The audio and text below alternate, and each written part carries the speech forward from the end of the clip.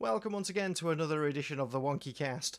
This week I am chatting to Cosmo Wallace, director of hopefully a new upcoming project called Super Duper. I met Cosmo a couple of weeks ago at the MCM London Comic Con.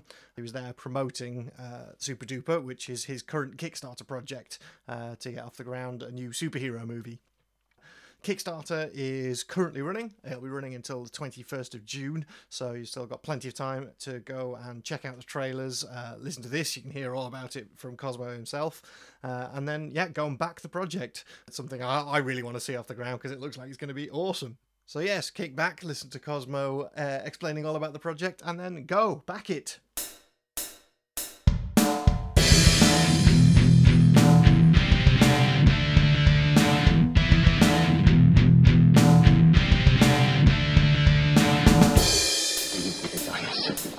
Big fucking gun!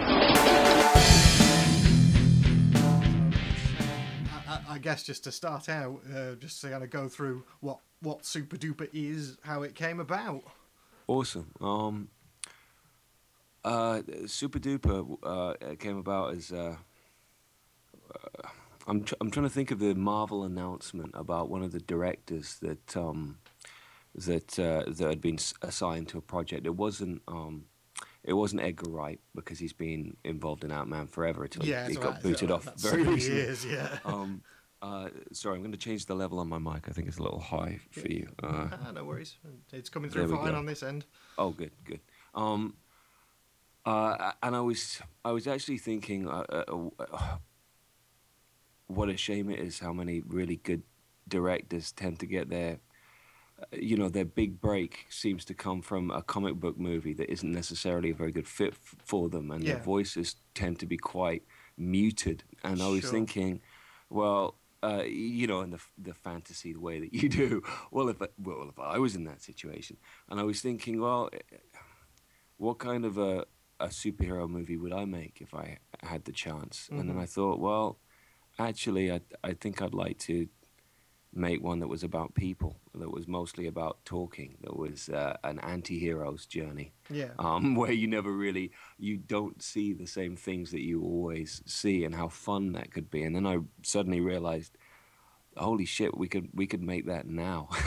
We wouldn't need a studio to make that movie. And since I've been told that on one of his DVDs, Kevin Smith talks about how he would do a Batman movie, which is just Batman and Robin talking. Yeah, and so that's the classic Kevin Smith double header. Exactly, and so that's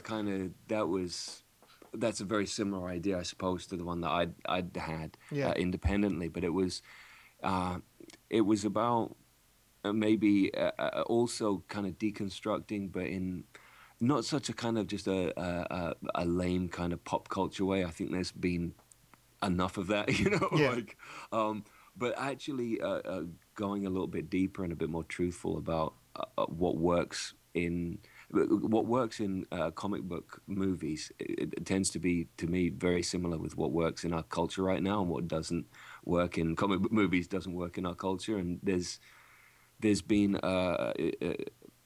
far too long where storytelling has become subsidiary to money making, and the more bang for the buck type of approach.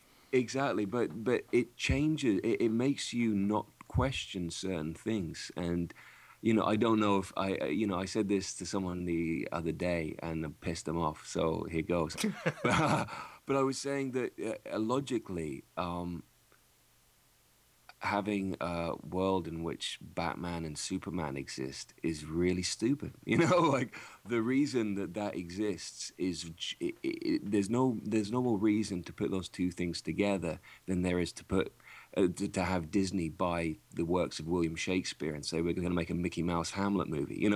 Which I'm sure is on the card somewhere. There'll be an agenda floating around for that somewhere. And if you've got the best writers in the world, you could make an amazing movie with Mickey Mouse and Hamlet. But that doesn't change the fact that the only reason that someone's going to put together a movie about an immortal god from a different planet who lives in a sunny place called Metropolis, and a mean psychopathic billionaire who lives in a miserable shithole called Gotham, and who's human and who fights psychopaths, The only reason you put them together in any circumstance is because they're owned by the same company, Yeah. and they're their biggest hits, and they want to put them together. Yeah. And Hey, we can make you so know, much money from doing one of these films, enough money from doing one of these films. If we put the two together, surely it will multiply. exactly. And the thing is that there's no competition between Superman and Batman. You know how Superman beats Batman? He waits. Yeah, absolutely. Because Batman's mortal, you know. Yeah. It's and it's one of these things where we've got to the point now, and it reminds me of things like the new Transformers movie where everyone goes nuts over Dinobots and stuff like that, and it's like there has to come a time when you go, all of that awesome stuff from my childhood is great, and I love seeing it in a more adult setting, but it becomes a little bit like I don't know if you did this, but I think everyone has tried this in some form or another when they're children. Is you decide you're going to sneak into the kitchen and bake a cake or make a pizza or you're going to do something, and you go, well, I'm gonna have ice cream on my pizza and capers and sardines because these are all the things that I like. No one So likes put them sardines. all together. But, you know, in I'm going to one put them all place. together. It's going to be the best thing ever. Yeah. And it's one of those things where you learn actually if you put everything that you like in the world into one thing, it's not necessarily going to be that great. Yeah, sure. Often Yeah. it doesn't work. And and a lot of movies coming out in the next couple of years are sold almost exclusively as that this is everything that you've ever liked put together in one place. Yeah. Wah! You know, it's like the double down sandwich, which is the thing they've got in the States, the KFC thing, which the bread is chicken breasts, Right, and then it's got a yeah. burger in the middle. You know, and it's like you get to a point where that's not good anymore.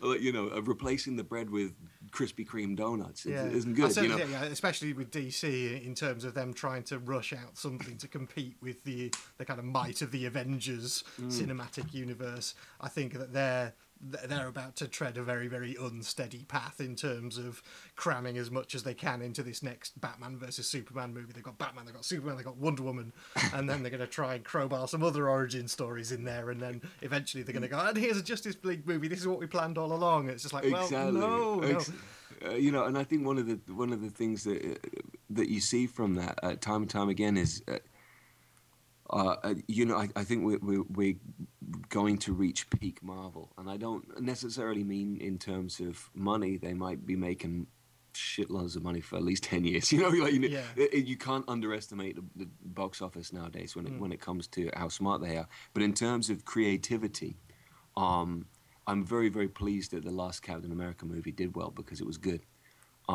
But I don't have as much confidence with some of the other ones that are coming out soon. No, indeed.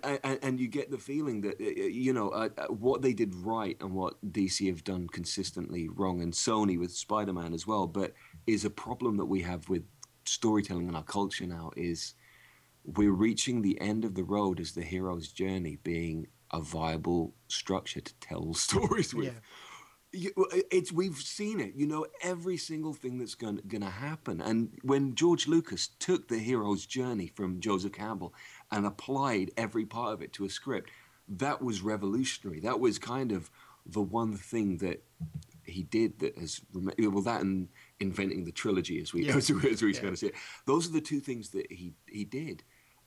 Because Star Wars was always that. It was that classic story of the one man can make a difference. It was the classic legend story of wizards exactly, and it hits every beat of the hero's journey. The refusal of the call, a wizard who gives help, traveling to the belly of the beast, then coming back with the elixir, but also coming back with the evil. Every single part of it fits that arc, and that's one of the reasons it's just such a successful piece of work. But it's 35 years later, and absolutely. People are still, and you go into the cinema, you can tell from the poster normally everything that's going to happen in one of these movies.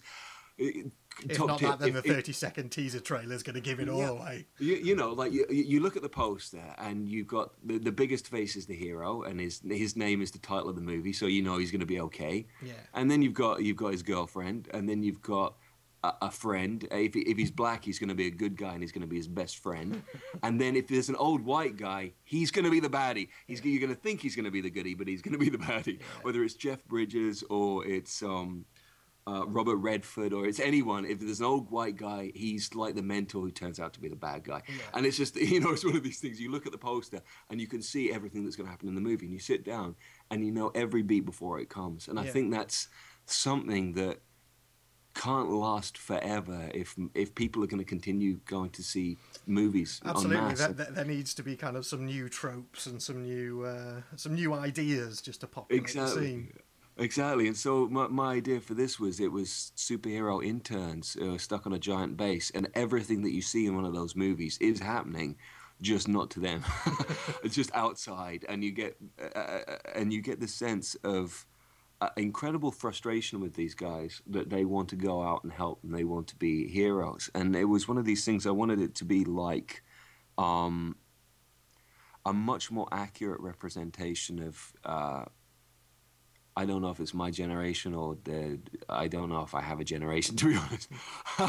but certainly the people I know who are younger than me now, 5 to 10 years younger than me, is they're stuck in a kind of permanent limbo where they have all sorts of dreams and things have been laid out for them, but actually there's no way of getting to where they want to go. Yeah.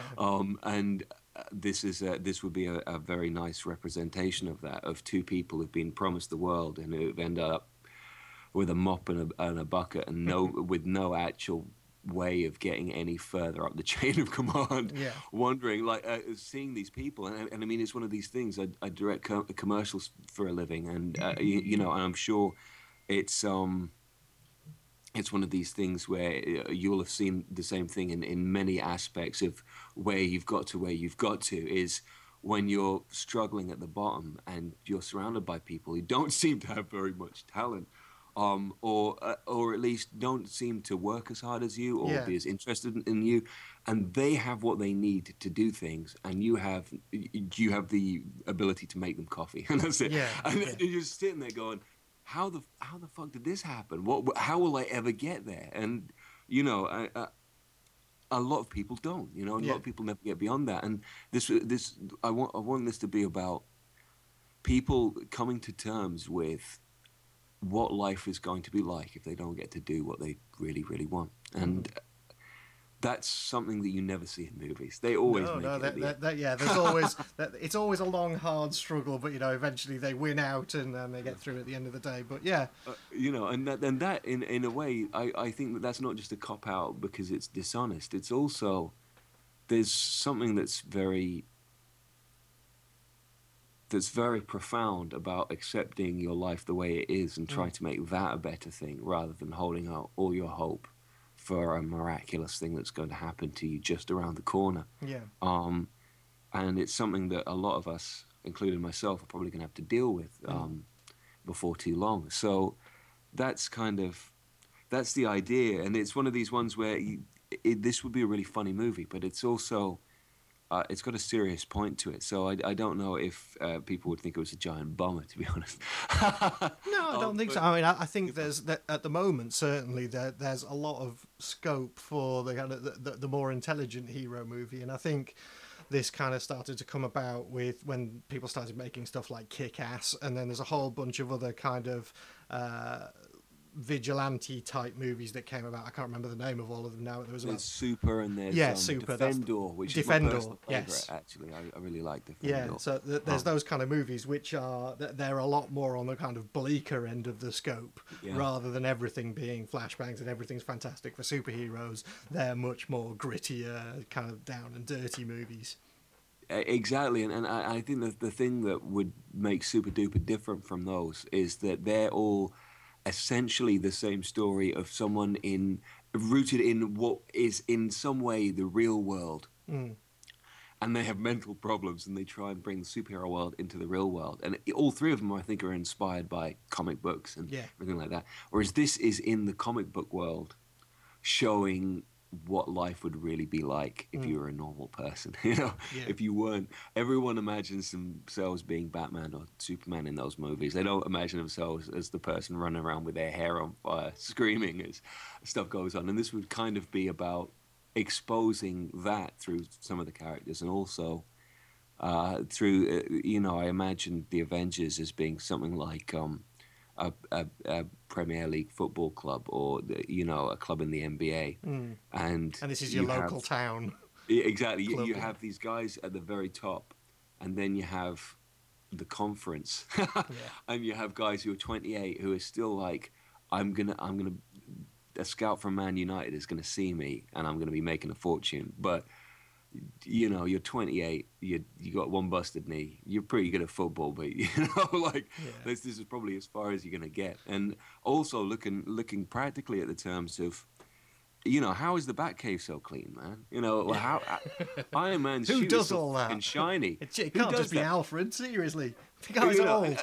The thing is you couldn't hire a cleaning crew to do that because all of the supervillains would They would then use know that where as you a- were. Yeah, it's amazing. I think once I don't know if you ever came across a tabletop role playing game called Champions many years ago. No. I used to play that one, and we had a team called the Scunthorpe Superhero Group. Nice. So it was Captain Scunthorpe, Courageous Man, and the Cosmic Bolt of Doom were the three Nice. characters, and we had this secret base. And at one point, somebody rang for pizza from the secret base, and so when it was delivered, then everybody knew, and so they blew us up.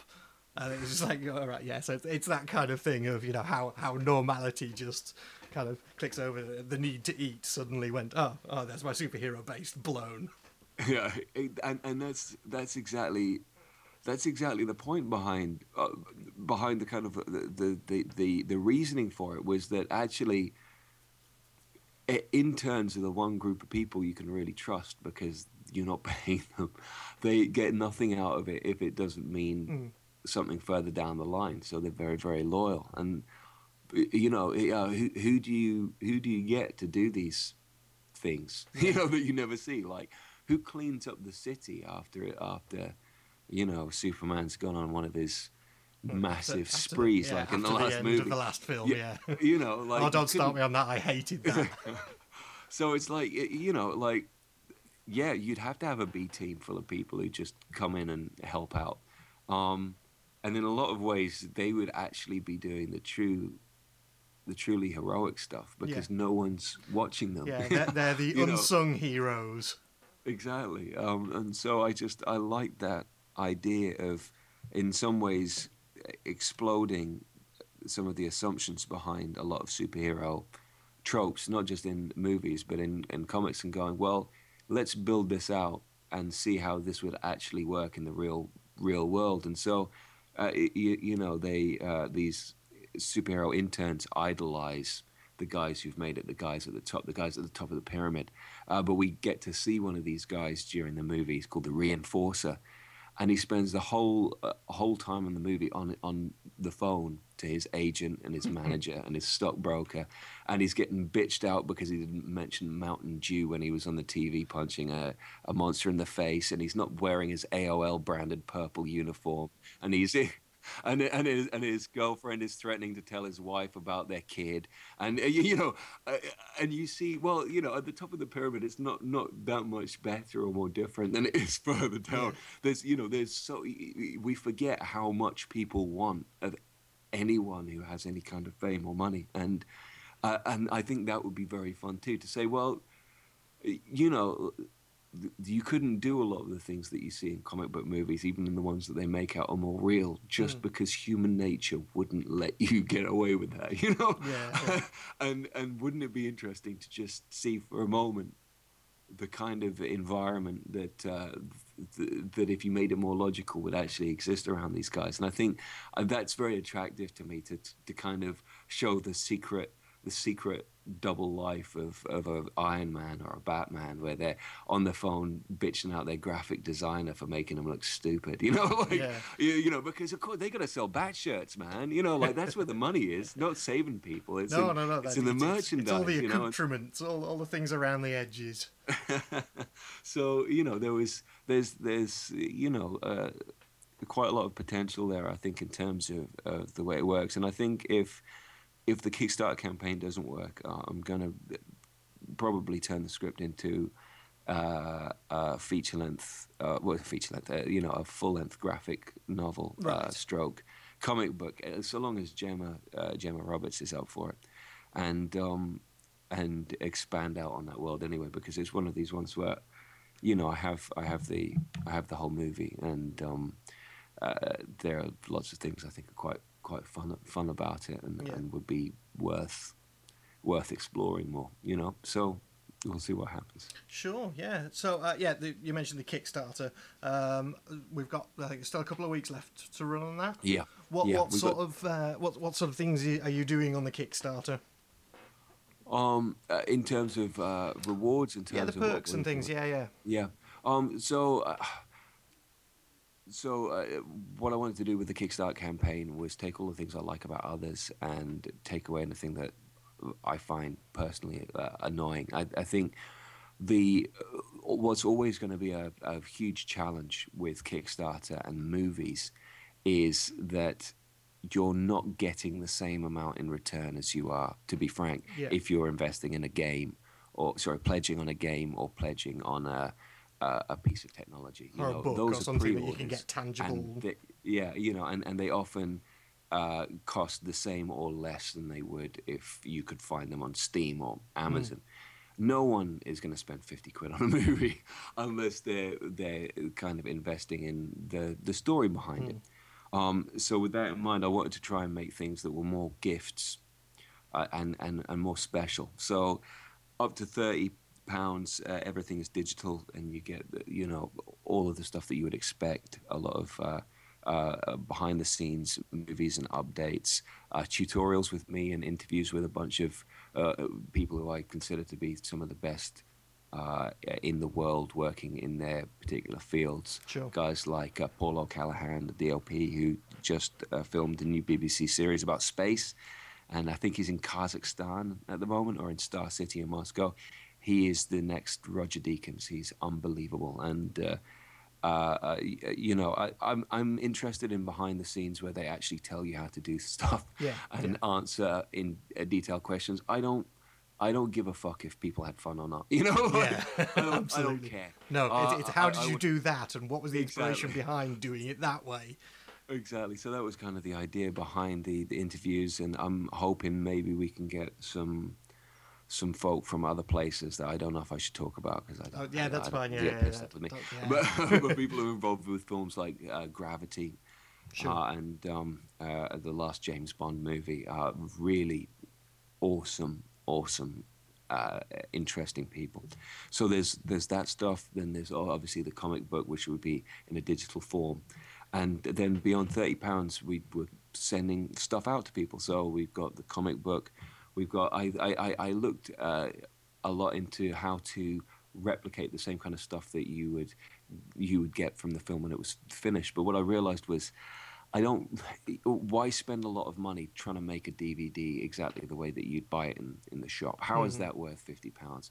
It has to be personalized. It has to be special. It has to be worth that money. So, especially in a kind of digital age when we're now kind of moving away from physical media towards kind of digital collections of things. Exactly. I still personally buy kind of like collector's editions of things, or nice box sets of CDs or books or whatever. It's nice to have them as a kind of showpiece, but in general, if you just wanted to watch it, you'll rent a digital copy, you'll buy a digital copy, and it'll just sit there in your library and you can use it. So that's exactly it. And I think so.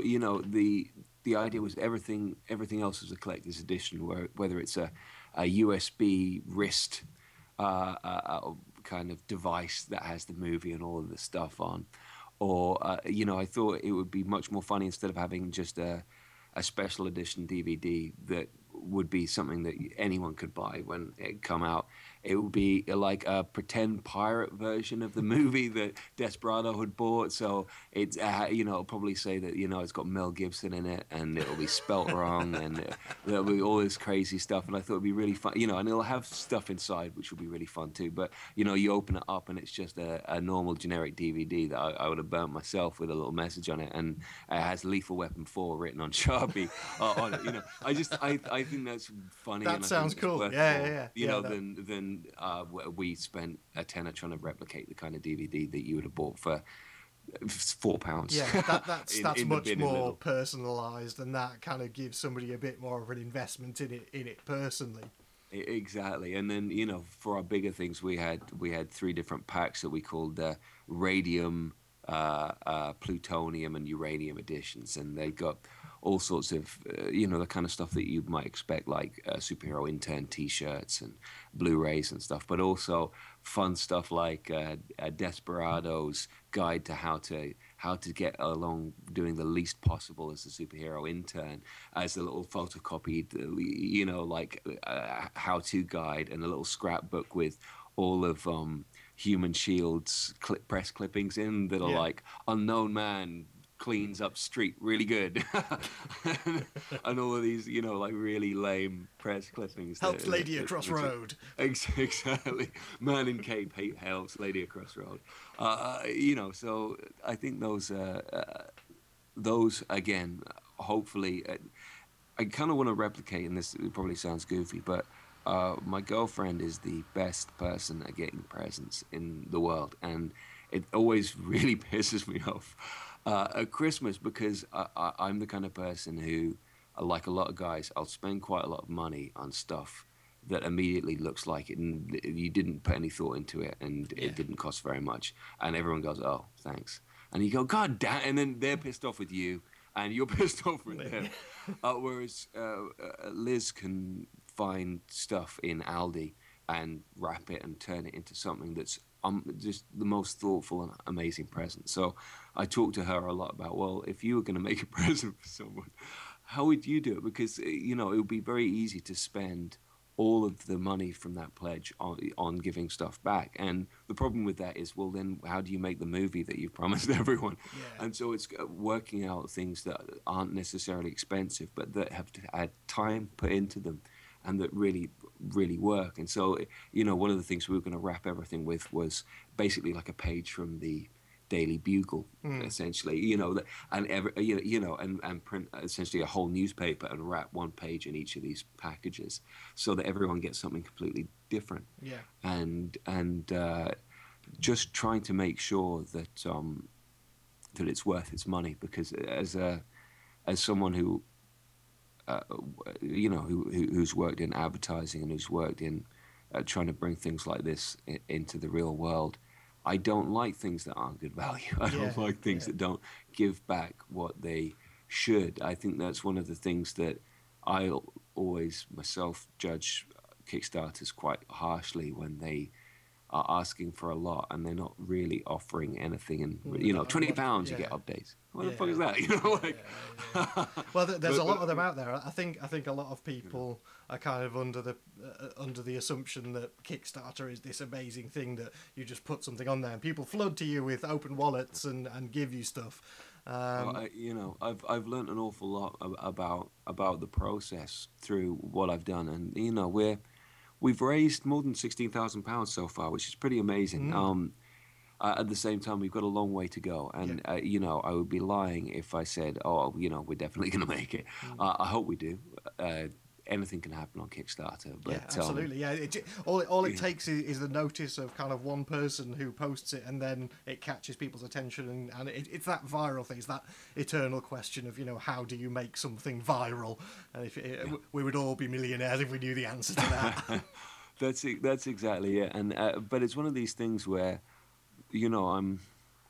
I think that we've done a really good pitch, and I think I really love this idea, and I want to make this movie. And I wouldn't promise something I couldn't deliver, and that's why that's why I didn't ask for 30 grand. It's one of these things. Quite a few people have taken me aside and said, well, you shouldn't have asked for so much, and I've just had to say to them, I want this to be a good movie that I can a realistic make. estimate for something that you can produce that its quality. Is something that I not just me, but that I can see people I know would pay to go to the cinema to see against a blockbuster. Absolutely. And, I mean, the trailer looks fantastic. You can't make it for less than, even if you can make that for 150 grand, you did a pretty good job. But you can't make it for 30 grand. You can't do that. And it's one of these things where it'll be interesting to see where it goes and where it ends up. And there's still every bit as much of a chance as with any project that we could make it. But one of the things I think I will do in the future is maybe write a series of blogs about how crowdfunding actually works, especially in regard to film, because it's not the way they say it is. No. And it's not in any way the way any of the things that I've read and researched. And I've been working on this for about 9 months, and done a lot of research. I don't want to fuck things up. I really work on something before I try and launch it. And yet I've done a lot of things wrong, and looking at it and seeing what works and what doesn't, and seeing the actual truth behind the way successful campaigns are run and the way campaigns fail has made me feel like, well, that's advice I should give to other people, because it might help. So do you think it's been a more difficult experience doing the kind of crowdfunding angle than you anticipated? In some ways, I didn't necessarily think we would raise so much. Like I always thought this is going to be a long shot, if it works or not. But I did expect there to be more backers, and I did expect things like Twitter and Facebook to result in more backers, even if they were at a pound kind of thing. Yeah. And that's what's interesting is, we've raised 16 grand from 60 people. That's like an astonishing. That's an average of more than £200 a person. Yeah. And that's amazing. And I didn't know I knew so many generous people, and I didn't know how much it would affect some people. But in terms of finding 1,000 people to give you a tenner, you ain't going to do that on Twitter. That doesn't happen. And most of the advice you get is make a good video, start up a Facebook page, and get out there and do press and do this and that. And that doesn't, I can tell you now that doesn't work. Plus, you don't realize, I've been on Kickstarter every day for nearly 6 months, seeing what works, seeing what doesn't work. What you don't realize is how many projects there are on Kickstarter. Oh, yeah. When we hit launch, the first thing it did was it takes you to the page, and it takes you to the whole of Kickstarter, and it says, congratulations, you're one of 156,000 projects live. And that's when I thought, fuck, this is going to be a little bit more difficult to get noticed than I thought it would. And that's a thing. It's difficult to get noticed by Kickstarter. It's difficult to get noticed by other people. It's the algorithm is not an easy one to work out. I thought, if we make a bunch of money in the first few days, we'll get onto Popular. That it doesn't work that way. I don't know how it works, because some of the things on Popular have raised $20 and have 2 backers and at the very top.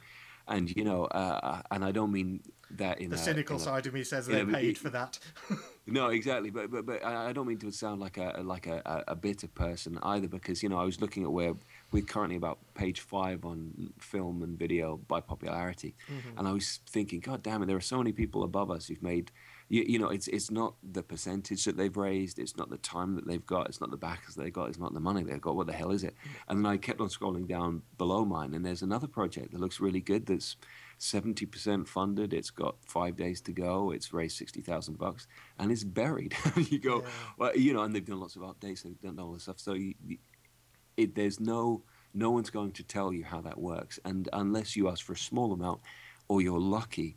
You can't assume you're going to hit the sweet spot of that algorithm and get thrown up in front of a lot of people. Yeah. So there are lots of things that you just kind of go, it'll work. I'll get lucky, and you might do. But if you don't, you need to know why, and you need to know what works and what doesn't. And so that's been a very interesting experience in terms of what works and doesn't. One of the nice things that I did was, or that happened to me was, you go and you pledge on other projects and say, hey, if you check out ours and if you like it, pledge. And the guys from Mystery Science Theatre 3000, or Riff Tracks, as it's known now, put in 30 quid, which I thought was really awesome. Really nice. That was cool, because I dig those guys, and they're the guys who I actually thought about. approaching for roles in the movie, because I thought that would be just the fucking funniest thing ever if the guys, the voices on the TV doing the serious news are actually the guys from Mystery Science Theater 3000. That would be pretty awesome. That would be pretty cool. So it's been that's been an interesting experience, and like I said, you can things can change on a dime, and I don't mean in the least to sound defeatist about it, because I'm hoping that it works. But at the same time, you can look at this and say, well, no matter what happens, there's a treasure trove of experience I have here that I hope I'll be able to share with others when it comes to crowdfunding, because it's a much more challenging place than you think, and it's also in some ways less encouraging. The kind of people you would think would be encouraging, like firms that deal with crowdfunding, are pretty mean people. And actually,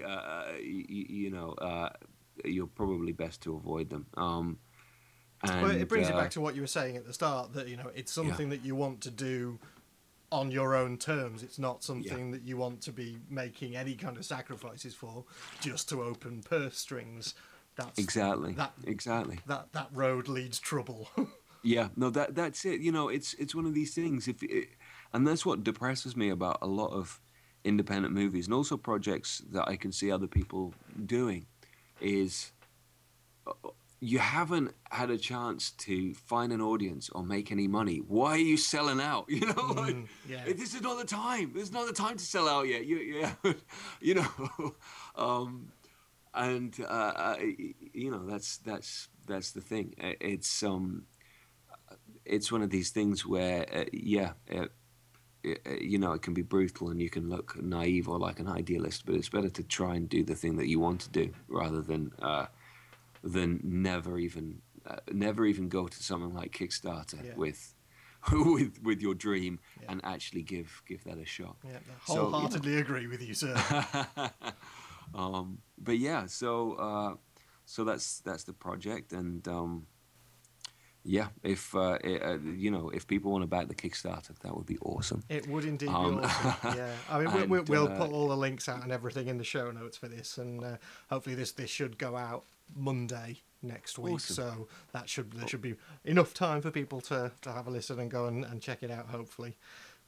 But I genuinely hope it succeeds for you, sir, because it sounds like an excellent project. Yeah. I think talking about the crowdfunding and this and that, if anyone would like any thoughts or any advice about stuff, I'm very, very slow at getting back to emails, but you can always email me, or you can leave a question on the updates page of the Kickstarter, and I'll try and get back to you, because I'm sure there are other people listening to this that probably are thinking about giving it a go. I'm sure there are, sir. Yes, there's a lot of people out there.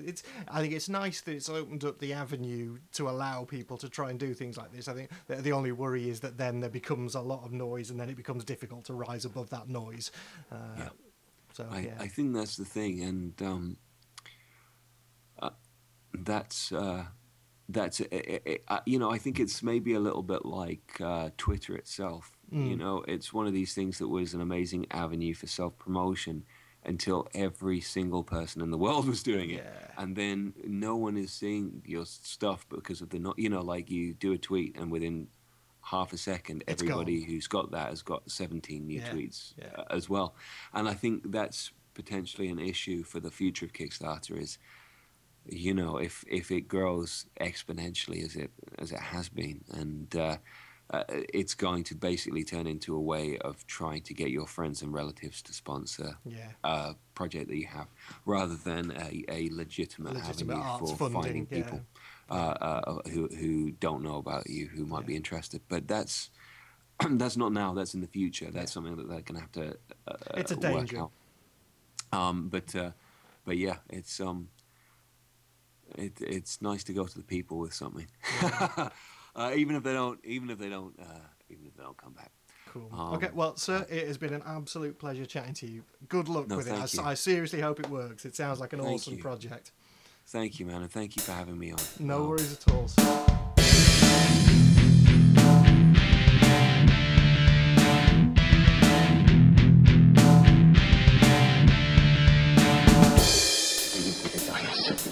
Big fucking gun.